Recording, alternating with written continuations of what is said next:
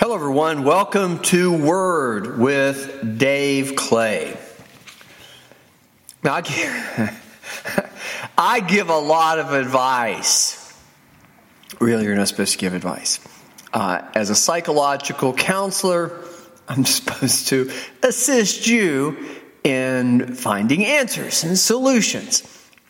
And along the way, acknowledge while there may be answers and solutions that work for me, as a disclaimer and disclosure, they may not indeed work to the same benefit for you. And therein, don't give advice. That's the conventional wisdom, so to speak, that goes along with psychological counseling. But I still give some advice. Some of the advice I give, though, is so generic. There's no way it has anything to do so much with the individual, maybe in some sort of collective way, if you call us all part of, what it is to be human in that sort of individualized sort of perspective. Maybe it's individual, but, human is human, and we're all human, and in that way, it's universal. So I do give a lot of advice, and to be really very professional about this. I recognize the difference between you as an individual and me as an individual, and should I give even some sort of personal dimension? If it were me, I'd do this. I'd probably say, of course, I'm not you, and this is just about me, and I just want to share this with you as a different perspective.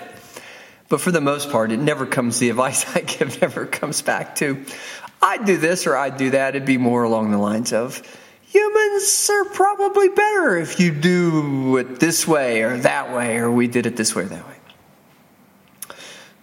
So what am I trying to chase down? I told a patient the other day, I'd stop having a birthday. And of course, the age of the patient may or may not be relevant or significant. They were an older individual, but I'd say it to a younger person too. Probably once you clear your 20s, birthdays have utility, but really they're not all that great or grand in the scheme of things. And actually, though, there may be a lot of celebrating mileage that you get out of yet another year.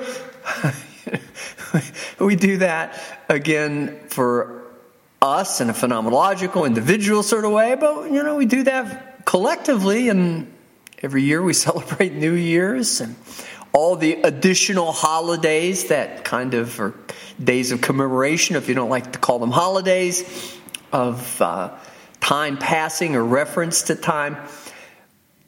But generally speaking, I think the less you think about time, the better off you're going to be.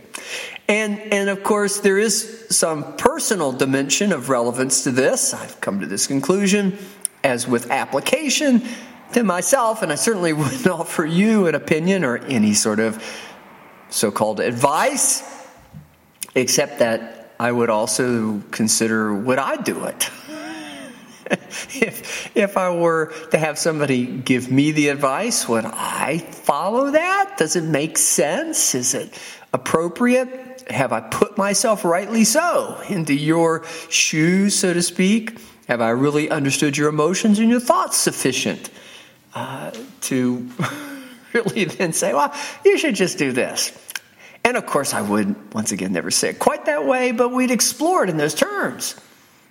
What has brought me to this conclusion about age, though, is it's nothing but trouble. When you consider it in light of what it really means, there is no good end to it, and there's no way around it if you begin, no way around the no good end, if you begin with that premise in mind, even that it is past, present, future. It is age-related. It is contextual. It is birthdays and New Year's and all those days of commemoration that take place during the year where you can reflect and reminisce and think back. And all of that is slippery slope, dangerous business. But should this be still someone's opinion that all of my opinion is just nothing more than advice. Keep it to yourself. Doesn't have anything to do with me.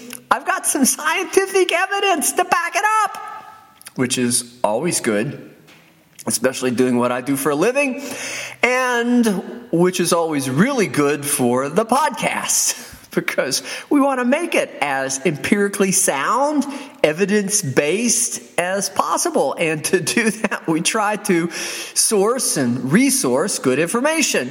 And our primary source, because it always seems to be that Psychology Today, the primary source, has a lot of interesting articles. The relevance, the pop psychology, as they used to call it, sort of angle on it makes it entertaining. And why should I not want to bring any information to you, if I can, in some sort of entertainment sort of dimension? There's nothing wrong with you enjoying the podcast and us having a bit of fun with it.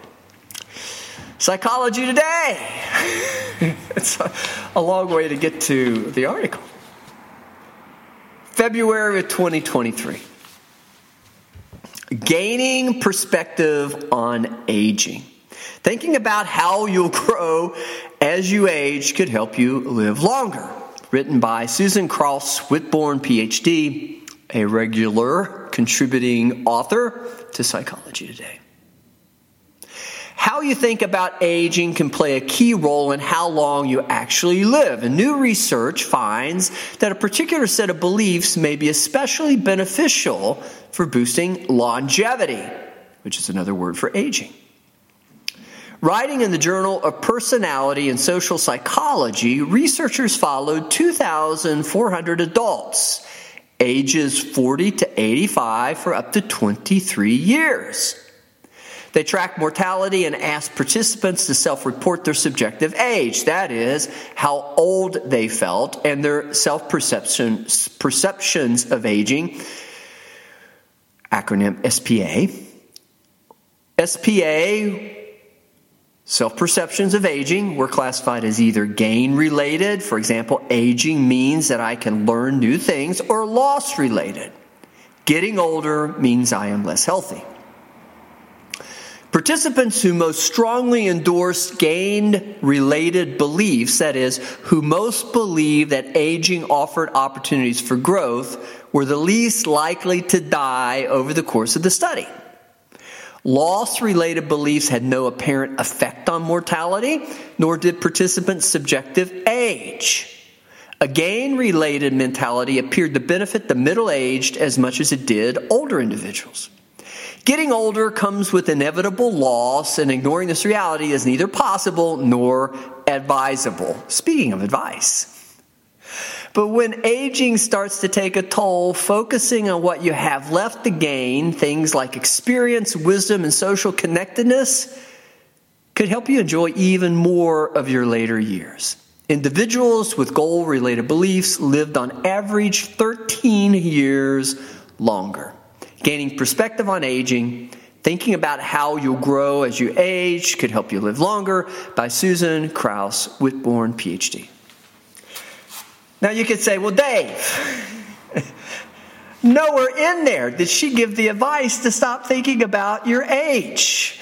She didn't say anything about don't celebrate your birthday. She didn't say anything about forget about New Year's Day. She didn't say anything about the perils of putting everything within the context of time, past, present, and future. Actually, what she said was it was pretty advisable as well as unavoidable to not consider age. But when you think about it in the way that she did present it, it does seem like you could say that individuals who really don't begin by thinking about their age or seeing everything within reference to age, when they don't see it within context of either loss, as she put it, or as with aging means that I can learn new things, or loss-related, getting older means I am less healthy, or gain-related, aging means that I can learn new things, or loss-related, getting older means I am less healthy. neither of those factors necessarily mattered to the extent of mortality, except to see it as gain-related, and then even the perception, your subjective age, how old you felt, or your self-perceptions, again, on aging, if meaning that you saw everything within the context of getting older means I'm less healthy or I'm going to lose something, it doesn't help any. It didn't contribute in any sort of significant way to the individuals with gain-related beliefs lived on average 13 years longer. Longevity.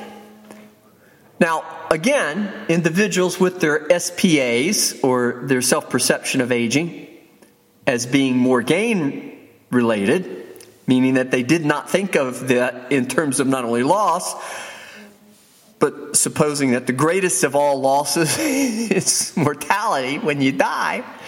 If you don't think about it, if you just live your life within the capabilities or the capacities that you're presently enjoying, would that not even make better sense than to begin with a reference of age that inevitably is going to cause you to pay attention? And when you begin to pay attention, you're already thinking about how old you are. And then with that idea of self-perception, particularly when it comes to loss, you're already in the trap. You've already fallen into the conundrum, or at least found yourself in a conundrum, because you're already beginning to measure it by what you're about to lose. And then, of course, why would that not naturally incline you to think of all the loss that is ahead? And where is the fun in that? Where's the positive in that? And even as much you might then look at it outside of subjective, outside of those SPAs when it comes to self-perceptions of aging, but the subjective, how old you really feel, you're already beginning to think, well, I felt this way when I was at that age, and probably I hear from others, maybe even consider myself, I might feel this way when I get to that age. So you're already starting to measure it. And once you begin to go down that path and measure everything by context of age or aging, and with that then, the additional notion of mortality, loss, where is there going to be any gain in that? And as much as you could get a little bit disappointed, maybe, thinking about all of that loss and eventually where you'll end up, you might not only be a bit disappointed that that's all that's ahead of you, but you might become discouraged and you might pack it in. You may start to see things not by what you have or to gain, or even what you might presently have, but rather what you have to lose. And with that then kind of forecast all of the bad things and start to kind of live to that standard. You've imposed it. It's self-imposed. She didn't call it, or the researchers did not call it standard being necessarily self-imposed. They called it self-perceptions. But it's the same thing. You're forecasting a future that does not look too bright. And if the future is not all that bright, and you don't expect good things, then you could indeed begin to get what you expect. And rather than living up to, in an aspirational sort of way, the best that could be, you're going to start to live down to the worst that possibly can happen. And certainly there's no lack of evidence of your aging. I can speak from the backside, so to speak, of that curve, bell-shaped curve. You can accumulate a lot of aches and pains along the way, and some days are better than others when it comes to not only physical functioning, but even mental acuity and psychological health and well-being. But we're we're not talking about just optimism here, because you can't, again, just rely on pretending it away.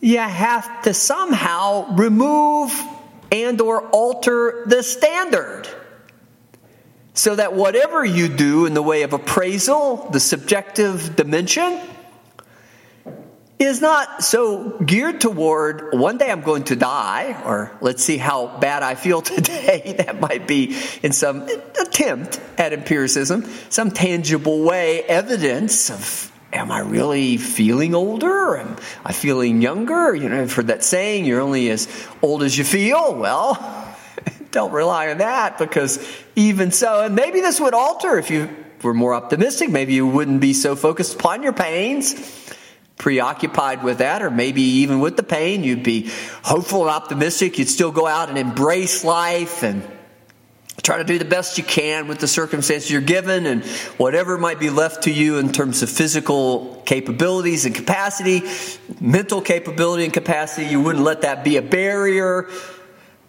You wouldn't be packing it in and giving up, or shutting yourself off, so to speak, by closing the door to the future from any of the probably countless possibilities that there's a lot that could happen between now and then. And what is the then? It's the expected end. It's mortality. But if I were to tell you that I had the secret to adding 13 years to your life on average, would you not want to know it? Therein is my advice. Don't think about your age. At least don't start there. If you have to think about your age, because so much of what we do is within the context of past, present, and future, and it's a reference, and we all need a reference, though we might live within a world at times where time stands still, or seemingly does, or we want to take all of that off of it. You can't. Totally.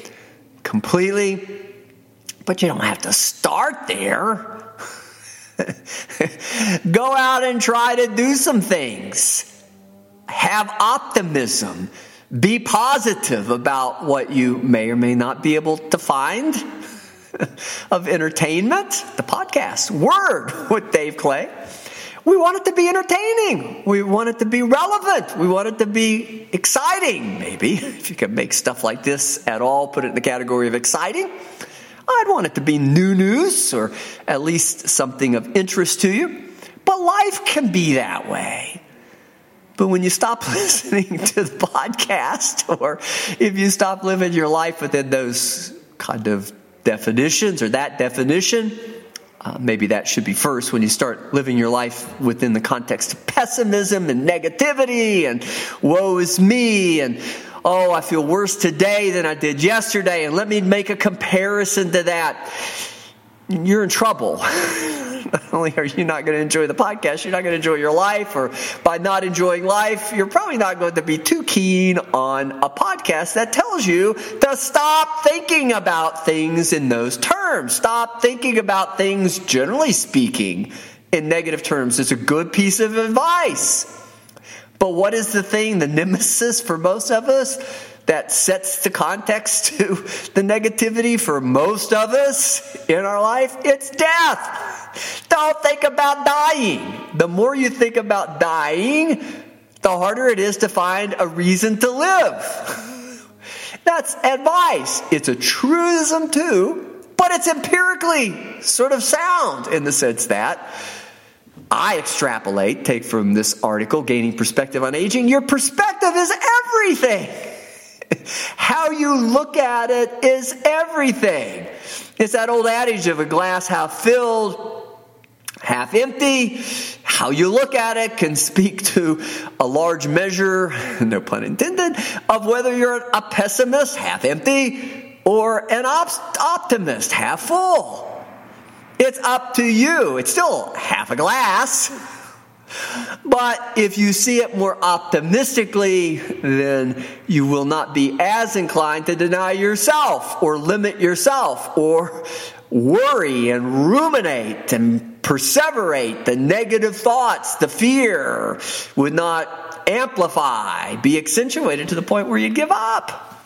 You pack it in, close the door, wall yourself off, and just wait for the inevitable to come. Which, again, based on this article, might be 13 years sooner than the guy or the girl or the person, if you want to make it genderless, that doesn't think that way, who goes out and enjoys life. Now, there's a lot to be said, too, just in bodily sort of dimensions, physical, psychological, both the psychology as well as most directly the physical comes back to biochemistry. Go out and live life. You're going to be more healthy. Go out and go through some enhancement, right? Stimulation. Challenge yourself in some ways. See yourself in new ways, new dimensions of living. Enjoy new things, new experiences. It's enhancement. It makes life better, but it does have an adaptive dimension too. It engages you in constructive sort of activities and pursuits, all of which, whether it's more directly, biochemically with regard to the physical, keeps your body healthier, to move, to be active within limits. Take the, again, advice of your physician, your medical doctor, who is the specialist on those sorts of things. But at the same time, if they say, well, go on out and have some fun, breathe the air, go on and take a walk in the morning or the evening, or do something physically, go catch a movie, if you can still go to theaters. People still go to theaters. Do something out of your house. Be with other people. Oh, they'll cause me, they'll want me to, and thus it'll be kind of causative of me kind of doing things, and I don't know that I'm up to doing things, and, they'll want to do this, and they want to do that, and I may not want to do this or do that. Well, sometimes it's good to be with people who might think differently or engage you in some things that you might not otherwise want to do, but you might find after it's over with, it was a lot more fun than you thought it was going to be. And again, there's all these physical benefits to being active, doing some sort of physical activities. But it's also enhancement when it comes to stimulating such things as creativity.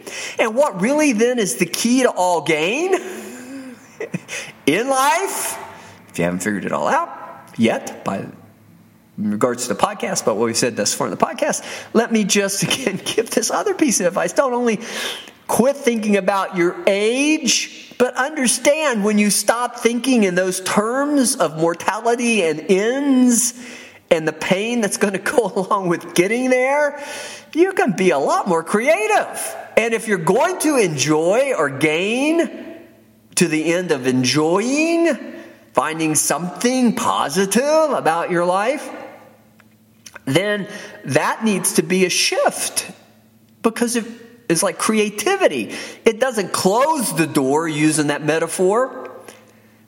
Again, it opens the door.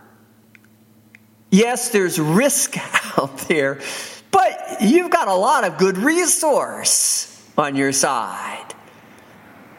We've adapted, evolved, shown adaptability as one of the most evolutionarily beneficial, shown to be one of the most evolutionarily beneficial advantages of our humanity.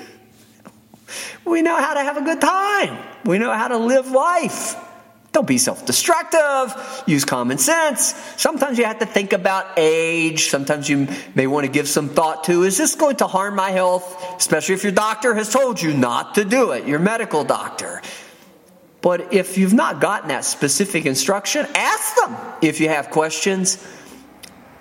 But don't allow your negativity, should you have fallen into that trap, don't allow your referencing to age, your references to age, referencing yourself within context of age, measuring your value, your worth, your life, your enjoyment, potential for enjoyment in life, by how old you are. Don't let that subjective perspective cause you to cloud or become clouded in your view of yourself and what's left.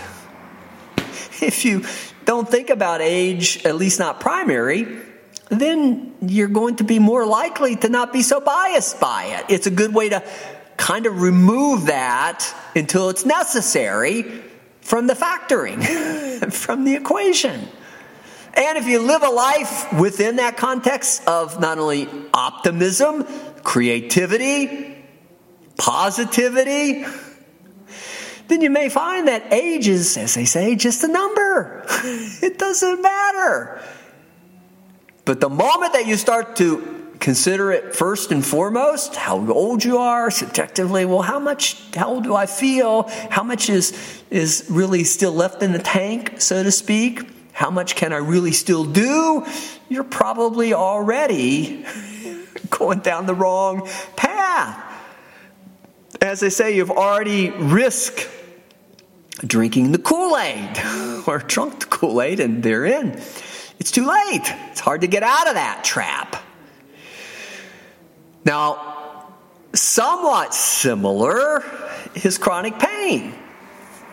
We do some work, I do some work, psychological counseling with people who have chronic pain.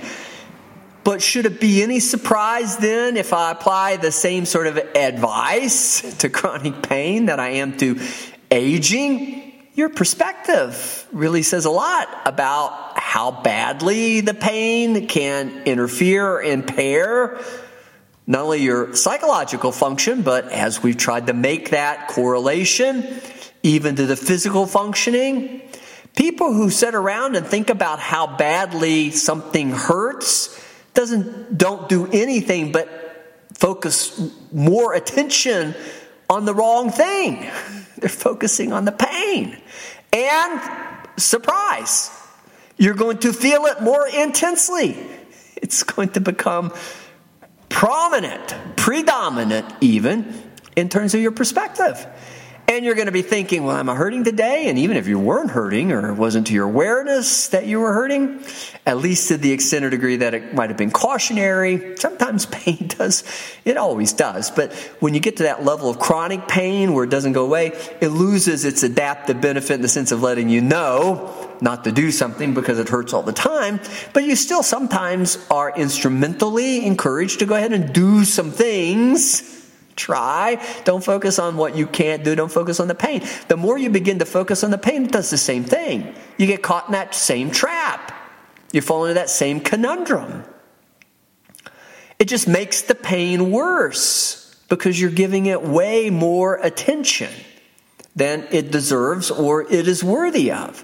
It's not a false read and it shouldn't be completely discarded, but just don't let it become your first and foremost primary way of measuring not only quantity in life, but again, as I love to say, for any of you who've listened to the podcast, I repeat this over and over again because there's two basic standards. There is the quantitative. We can't be dismissive of physical limitations and pain and injury and aging and all that stuff. All that goes along with that in terms of stuff is going to have a quantitative sort of effect on your life, and be respectful. But the qualitative aspects of it, which I like to think is more within the psychological realm, at least the psychological aspects of optimism and hopefulness, and again, encouragement and creativity, you control that completely. Don't self-sabotage by thinking about all the negatives. Don't limit yourself or restrict yourself or hold yourself back in that way if you can avoid it. So, whether I say, don't think about your pain, in the same way I say, don't think about your age, it has the same dynamic attached to it. It's not that I'm being dismissive of your pain or your age or however those two might connect. I'm just saying, okay, we've acknowledged, we've seen the realities, but let's not live there and let's not make that the only standard for your life. Because if you do, then you become part of the restriction. You become part of the impairment. You become part of the disability. You disable yourself as much as anything physically might in terms of quantity, competency, capacity. capacity, capability, physically might, you've psychologically rendered yourself disabled. You've said you can't do it. And you certainly can't do anything that your perspective on it is that it won't work. Why? Because you're the one that controls it, and you control then the doing part of that, and you'll just quit. You'll just give up. And I would not then fault you for having a negative view of things. I'm just going to challenge you. It's my job. As your psychological counselor, I am officially challenging you. I am called to challenge you, to look at your life within different contexts and different perspectives. And yes, I can offer a lot of advice in that way. And even though it's somewhat discouraged, it's not entirely subjective. It's most universal in the sense that we're all humans.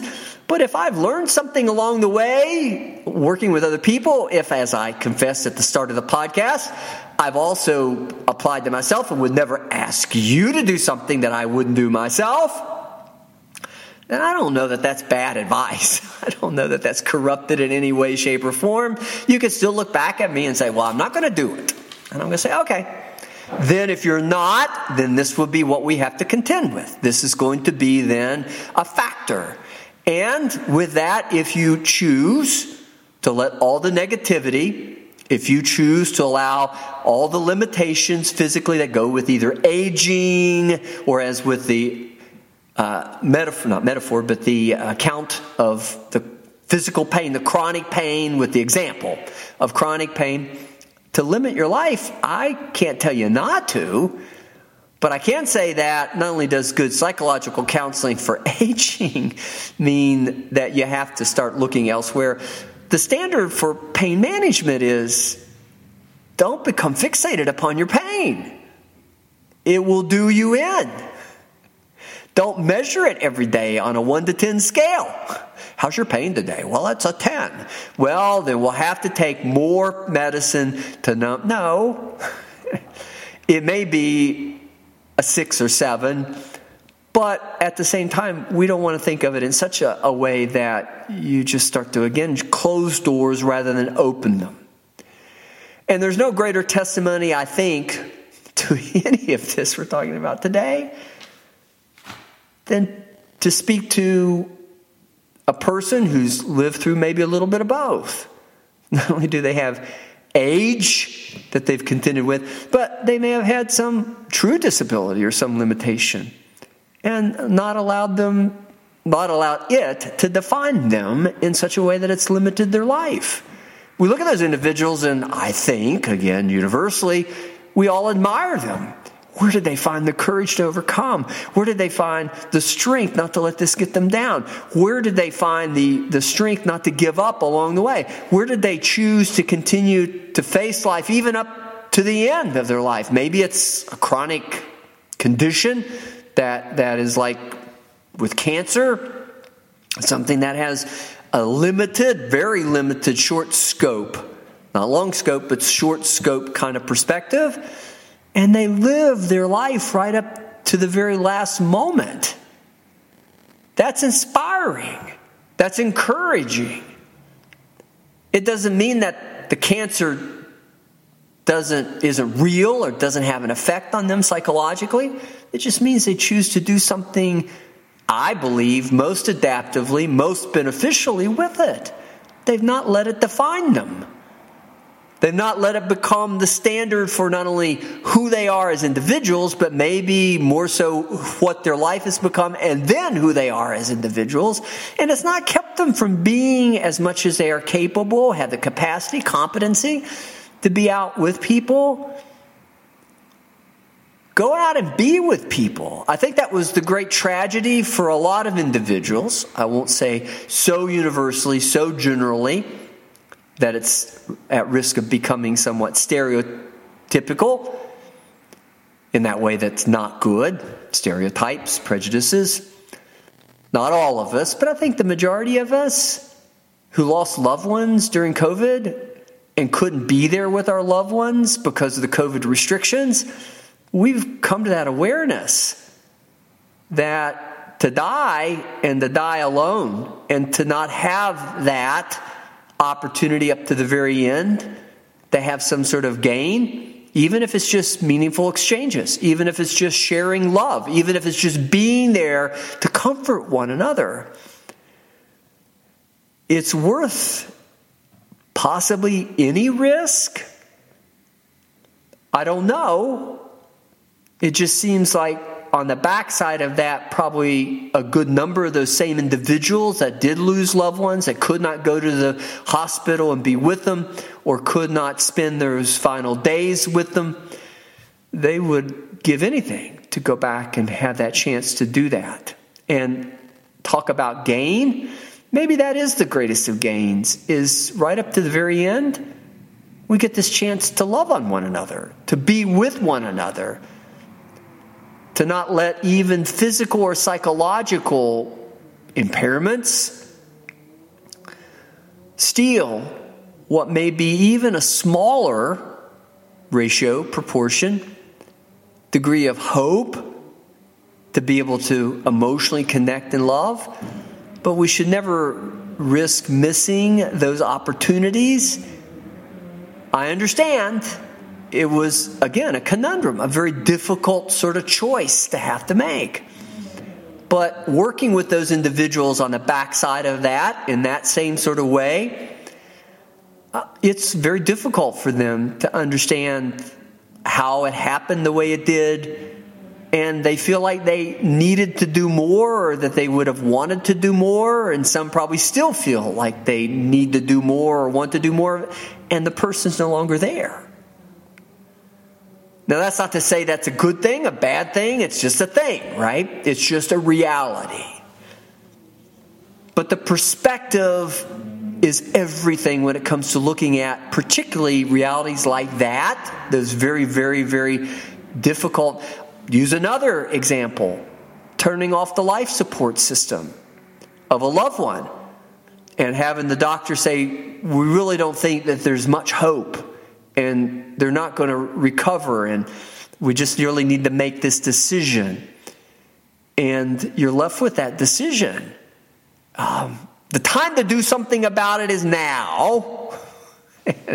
And though we'll all likely have to face something like that, someone else's, or even maybe our own mortality in that sort of way, as long as we're not there yet, then don't think about that so much. It may be important when you make out your will and last wishes, and you have to do those directives, end of life care, and those directives that go along with it to family and loved ones.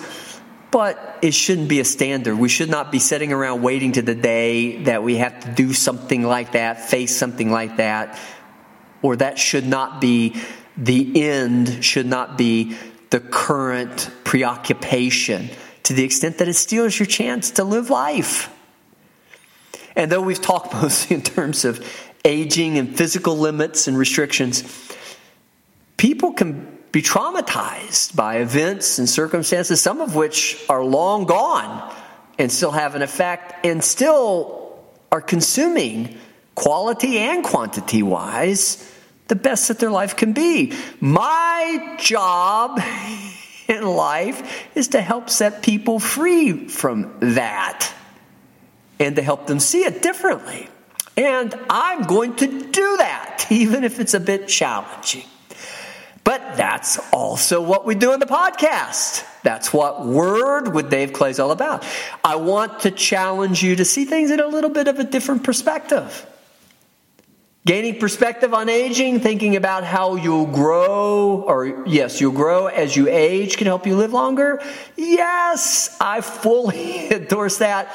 And especially when I read that it'll add on average, individuals with gain-related beliefs lived on average 13 years longer.